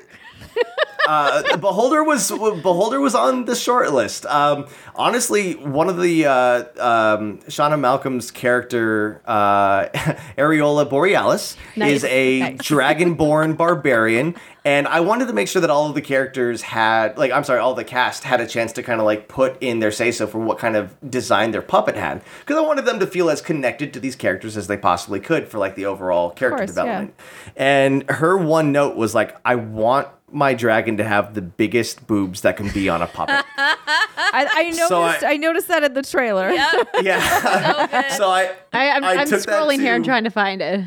I took that to our puppet fabricator, and I was like, how do we do this? And like trying to make a structure that didn't need a second person to kind of balance the body at the same time, because then there's also not a lot of room for torso. So like on camera, it was just like her boobs and face. So it was a challenge. It was a challenge, but we made it work. And so good. Yep, there they are. So good. Yeah. And I love it when she gets shot with an arrow. It's like right in her cleavage. It's like right in between. Of course. Because it was the only place we could hit her. Well, that's like a feeble armor, right? It's like it just covers the tits, and then everything else is exposed. And then like, how does that even work? I love it. So good. Yeah, but she's our tank of the team, and she does a lot of damage. Lisa's our mage, where we had some homebrew stuff with her. Brandon was a lot of fun because when I was asking him about his character, I was like, what kind of character do you want? And he's like, I want to have a fish. I was like, we'll make you a fish. He's like, I want him to have crazy eyes. And so we made Slippy here for him. Slippy. Oh my God. So cute. So now, easily my favorite puppet because he's got like two crazy eyes at the same time. The pupils are did you different keep sizes. all the puppets? Do you have a house full of puppets now? I have a house full of puppets, and my wife isn't a giant fan of it. What, do you just like grab one occasionally? You're like, what's for dinner? I've downloaded TikTok to see like maybe there's something I can do with them on here. Yeah. 100% you can. Do you want to be a TikTok millionaire? There you go. Yes. Because apparently pirate shanties are popular on TikTok, and Lasercorn's character is a pirate. Oh. So I've got a one-handed pirate here that might do some. There he is. He might have some sea shanties on TikTok. Are you going to try and braid your mustache eventually like this character? Or my mustache is the only facial hair that will actually grow well on my face. So if I give it like one more year of pandemic time, I probably could braid it like Hatchet Hand's beard. That'd be cool. Just kind of give the little twirl to it. But so the first episode's now on youtube.com/thejovenshire. We're doing, we've got a bunch of episodes with a bunch of cool Dungeons and Dragons monsters made into puppet form. Can you give like a brief plot overview? What are these characters? Yeah. What we've established so far is that in the town of Waterdeep, which D&D fans will know, it's a very popular town on the Sword Coast. There's been a series of kidnappings in the town, and so 4 representatives from the different boroughs in the town need to go out and find out who is kidnapping these people to try to stop it from happening anymore. And they're gonna have to travel around the town and find some people that they weren't expecting to see. Nice. Interesting. Intrigue. So, does the show follow a continuation of the campaign, or is each episode kind of a standalone mini campaign? It's one entire campaign, so it's one overall story that we're telling, but I definitely pull a lot from how normal TV shows are structured, where each episode has its own beginning, middle, and end, and then you get your tidbit of like the overall arc. So every episode they're learning more about the adventure, but while having to deal with other things that kind of get thrown at them. Okay.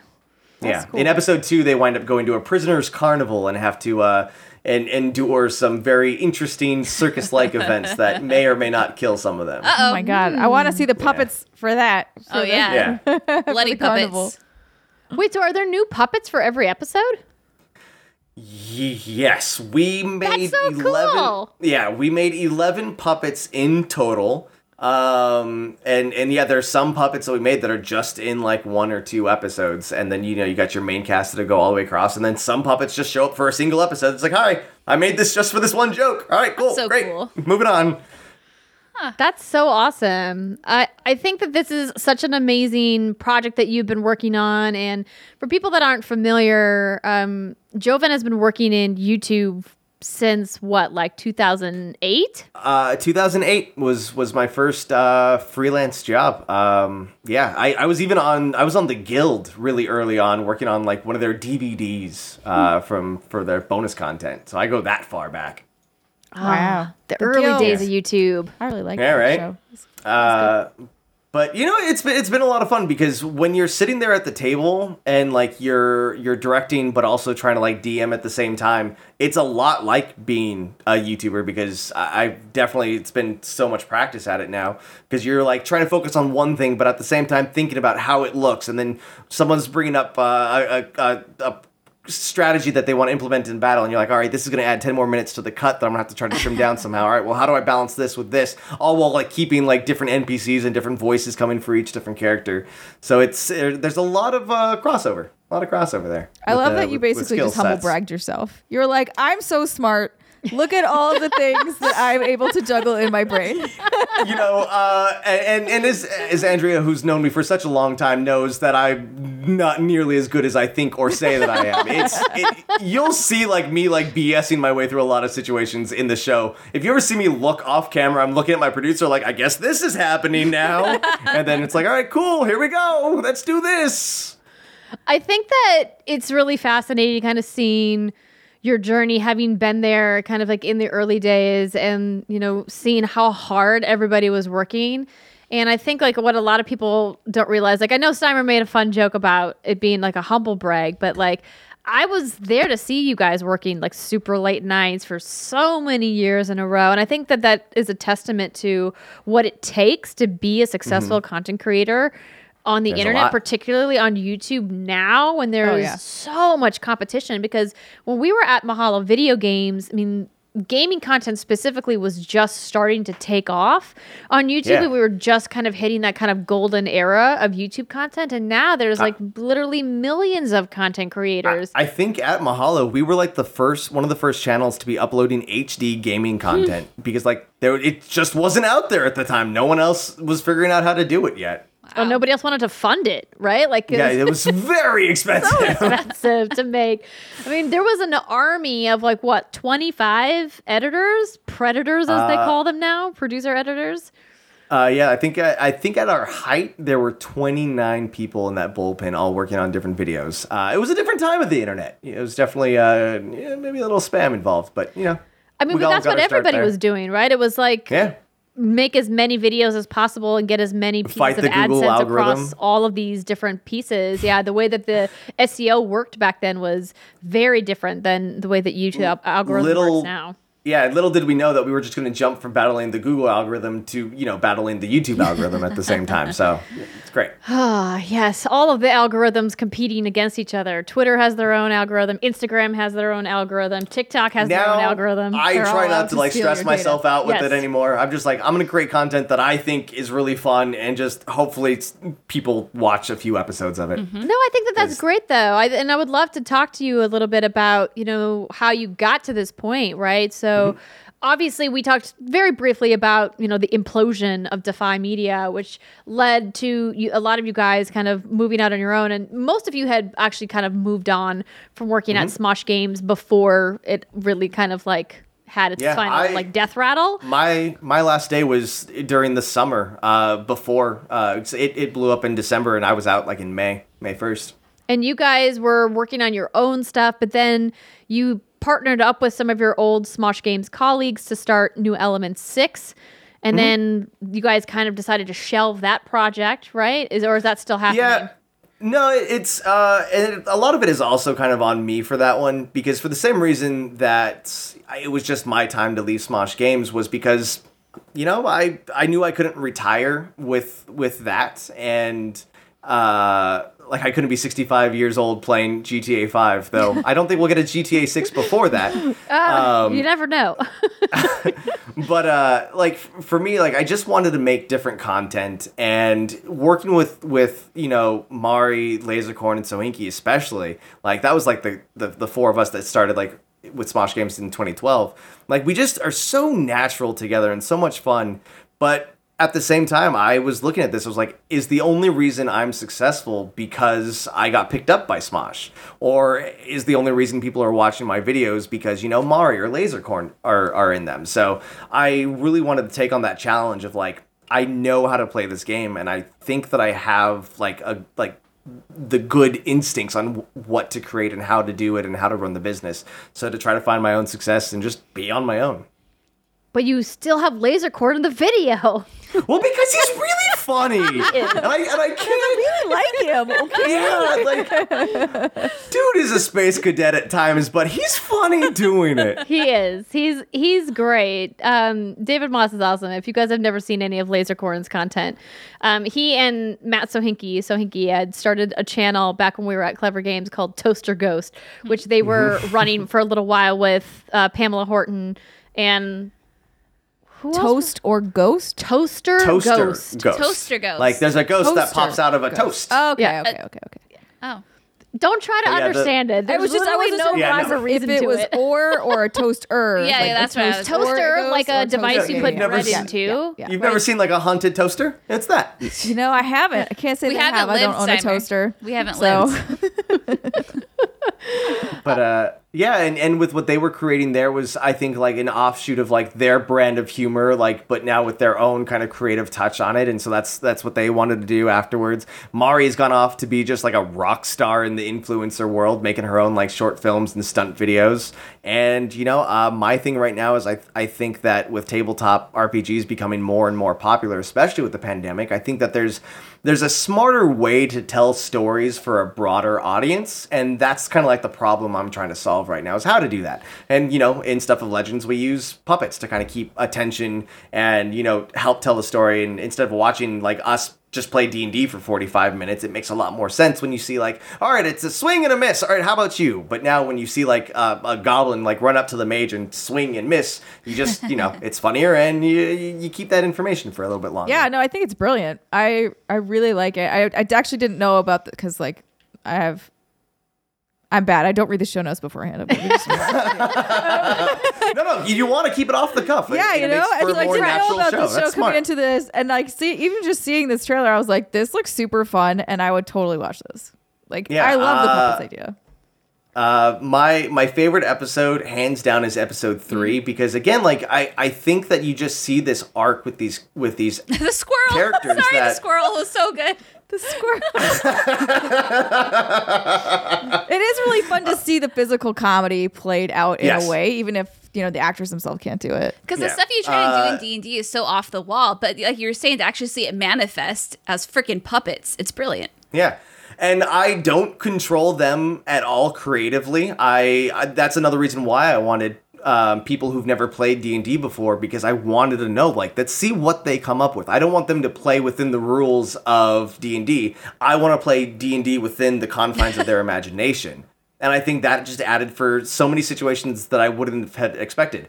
For example, like we started the puppet design and fabrication of them about a month and a half before we even sat down to play the game. So we developed the characters with the cast, and then I send those notes off to the fabricator. And then while we're playing, Brandon Rogers with Slippy, he decides, he's just like, all right, so I'm going to become nude and then rub my poisonous body on this goblin. And again, like I'm here DMing, but my producer brain is like, okay, well now the goblin has to be able to get naked. I don't know how far we are in the production of this puppet yet. And so when you see his puppet nude, he's always a lot closer to the camera because, like, if you can see here, his clothing can come down to here, but his body ends way up here. So smoke and mirrors.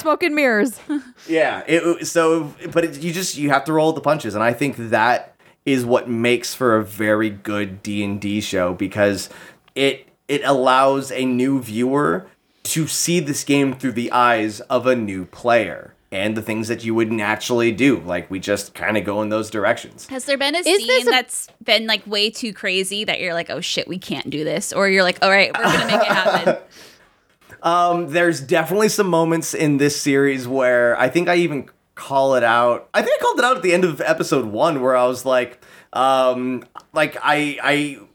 we're doing this with puppets, so I have no clue how you're going to, like, kick this guy in the face and then sit on him. But I like it. And so it definitely feels like those a moments yeah, like those moments just don't become in puppet form. And you know, some people wish that it was just like all puppets, but some of my favorite moments in this series are actually just watching the players like fall in love with the game.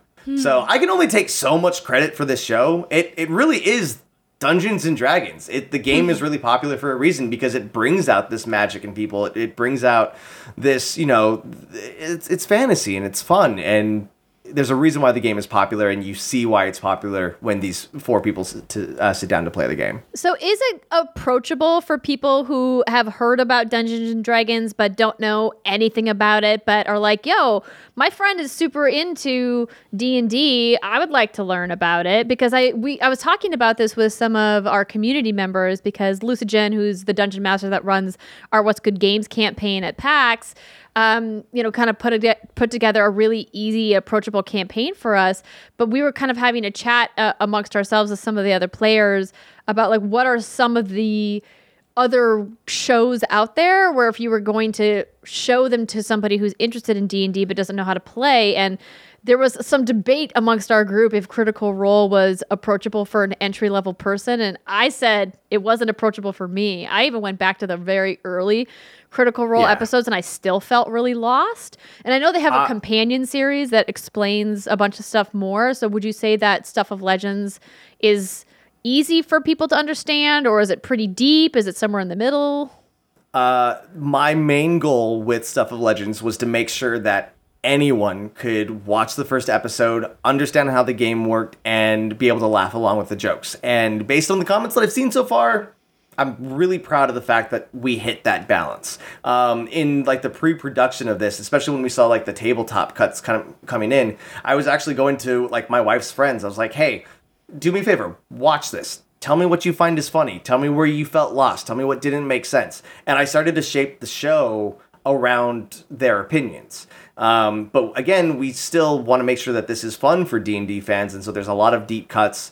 The game is still Dungeons and Dragons. We modify some of the rules just to keep the story going and keep things paced well. But yes, anyone that is, heard of the game, or maybe they've never heard of Dungeons & Dragons, they're just a fan of puppets. They're like, I love puppet shows. You can watch this and laugh at all of the same jokes as someone that's been playing the game for 30 years. And that is what I'm the most proud of. Well, congratulations on the launch of Stuff of Legends. I think it looks phenomenal. And if you guys want to check it out, you can go to Jovanshire's YouTube channel, youtube.com/The Jovanshire. We'll, of course, put that link in the show notes for you. So if you're listening on podcast, you're out, in your car picking up gas or food, or, you're on your couch where you haven't left for the last 12 months. We get it. No worries. You can just click on that link and head on over. And this is going to be exclusive to YouTube for at least the first season, right? Yeah, this series was made for YouTube. It's going to live on my channel. There's no paywall behind it or anything. We just wanted to make something that was very inclusive because that's also a big part of like Wizards of the Coast and Dungeons & Dragons' goals, to make sure that everyone feels represented and can have a good time playing Dungeons & Dragons. So we wanted to make sure that this show is available to as many people as possible. There you go. Free. It's a free show, everybody. Requires literally $0 of your dollars. Well, if people want to follow you and see what else you're up to besides Stuff of Legends, where can they do that? Across all social media, I am at the Jovanshire. Sometimes I'll even jump on Twitch to kind of just break the fourth wall and just kind of catch up with fans and kind of get a chance to talk to people and have a reason to play more Magic. And then, on YouTube, Instagram, Twitter, just the Jovanshire. Well, friend, this has been fun. We definitely need to have you back once Mass Effect is out, so we can. I can't wait! It comes out spoiler cast the week of my birthday. That's my birthday now. That's my birthday. That's your birthday now, officially. Yeah, that's it. Wait, that's the week. Not like we're gonna be able to do anything else, right? but Yeah, I'm May 21st. Oh, it's Brittany's the after. 18th So I'm for a me. before. Jovanshire's in the middle, and then Brittany's at the end. It's just the month-long Mass Effect celebration. We're the whole now. month of May. So we've got the 21st, the 18th, and when's yours? 6th. The 6th. Yep. So yeah, just the month of May. It's just all we're gonna be doing is Mass Effect. Perfect. Yep. Lots Sounds of good to me. virtual banging. Yeah. Yeah. No, you're not wrong. You're very right. You are. It's okay. Your wife can watch. Yeah. All right. This is actually she's read the book, like she read the books before I read the books, but she's never played the game. So I'm now hoping, I didn't want her to play the first Mass Effect 'cause I knew just you need the nostalgia goggles. So I'm going to try to convince her. I'm that's going to be my Christmas or birthday present. I don't need anything else. Just play 10 hours of this game. Just give it 10 hours. Yeah. Yes. And you'll fall in love. Well, thank you so much for joining us on the show this week. We loved having you. The show looks great. And we'll be sure to let you guys know once that Lasercorn episode goes live so you can see the antics of what happened. And if you need, voices for season 2, you just let us know, Jovan. We having puppet versions of the three of you, I can already imagine the greatness that it would be. So, It'd be a We are clusterfuck. volunteering. I would love to make a puppet. All right, everybody, enjoy your weekend, and we'll see you next week. Bye.